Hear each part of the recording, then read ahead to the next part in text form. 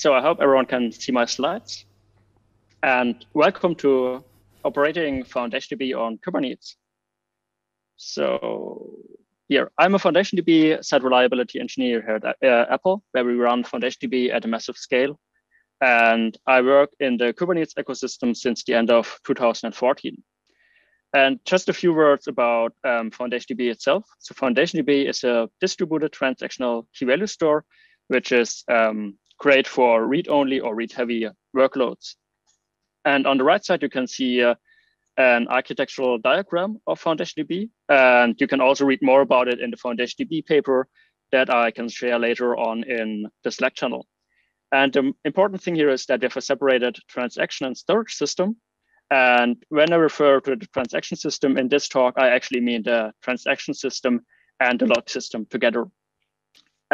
As of the 7.1 release, there is only limited DNS support, and the idea is to have DNS support for the connection string. And that's just something that is a little bit more tricky in a Kubernetes environment where like your pods can get rescheduled, recreated, and get new pod IPs, for example. Another interesting fact is that most major and minor versions are not compatible, which means you have to upgrade all versions or all processes at the same time. Otherwise, they may not able to like communicate together.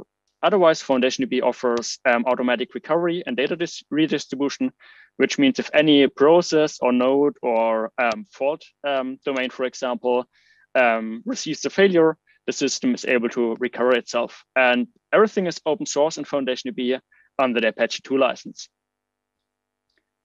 And the Kubernetes operator that we built at Apple is also open source. So you're welcome to take a look at that and try it out. And the idea is to run FoundationDB clusters on top of Kubernetes. And currently it's managing bare Kubernetes pods, PVCs, and services. But it's something we want to may re-architect in the future. All required tooling for the operator is currently injected at runtime by init containers.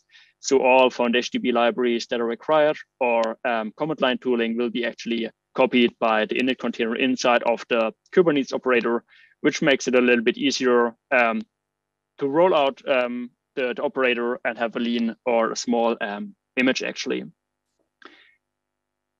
And one interesting thing is how we actually do upgrades with the Kubernetes operator, because I guess that's something that's a little bit special compared to most other operators in the stateful world.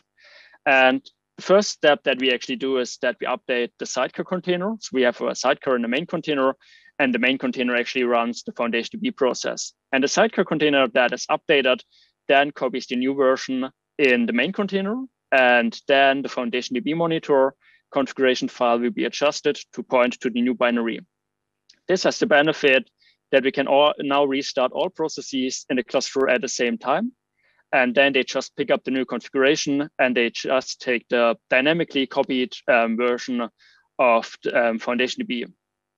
And we actually take benefit here of the fact that you can update images in a running pod, for example, without requiring the pod to restart fully. And this is the benefit that we actually can orchestrate the way how we update our clusters and ensure that all, or at least the majority of processes are updated and have the new binary available. After that, we replace the whole transaction system in a single step. And that's normally pretty fast because your log system shouldn't have a multiple of terabytes, for example. Otherwise, your database is probably lagging behind. And that has the benefit that we actually like recover or reduce the number of so-called recoveries in FoundationDB. And the experience from the user perspective is much better than when we would do, for example, a rolling upgrade in the transaction system. And in parallel, we recreate all storage pods with the new image, and that is per default done by fault domain, so zone by zone, in a rolling upgrade fashion. And there is a lot, or the operator itself supports multiple different ways how you can run FoundationDB on Kubernetes. So for example, you can run FoundationDB across multiple Kubernetes clusters, or you can run it across multiple namespaces or across multiple different Kubernetes clusters in a HA configuration. And each configuration requires actually that all processes can communicate with together. So you have to need a mesh communication. And each Kubernetes cluster has a dedicated operator and those operators are synchronizing over FoundationDB itself, and they're writing to a specific key value space. And one thing that we discovered is that we have to provide a way how to make debugging easier. And that was the reason why we built it pretty early on a kubectl plugin. One of the most important features here is kubectl FTP Analyze that will print out all potential issues with the clusters. And that was in practice a super useful feature or pattern to help operators or human operators to figure out why the cluster is in a non-decided state, for example. And how do we gain actually confidence? The first thing is pretty obviously like write unit tests and integration tests. And the next step is then write end-to-end tests and actually run multiple chaos experiments to gain more confidence and understand how your operator will behave under different failure domains. And besides of that, we have multiple safety checks in our operator just to be sure that we not get in a state where we possibly lose data or availability, because that is something that you don't want to lose as a data service, obviously. And some of the future works are actually like already in progress. Like, for example, the pod topology spread actually supports, I think, in the newest Kubernetes release, the minimum fault domains. We also try to implement a coloring approach that will reduce the number of logical fault domains and allows us to map logical fault domains on actual physical fault domains to give us a little bit more of flexibility how we can run the FoundationDB on top of Kubernetes. We also want to prevent additional accidental deletions of clusters and pods. I think we heard that in a previous talk, and we just don't want that someone writes kubectl delete ftp --all, for example, and then all your FoundationDB clusters are gone.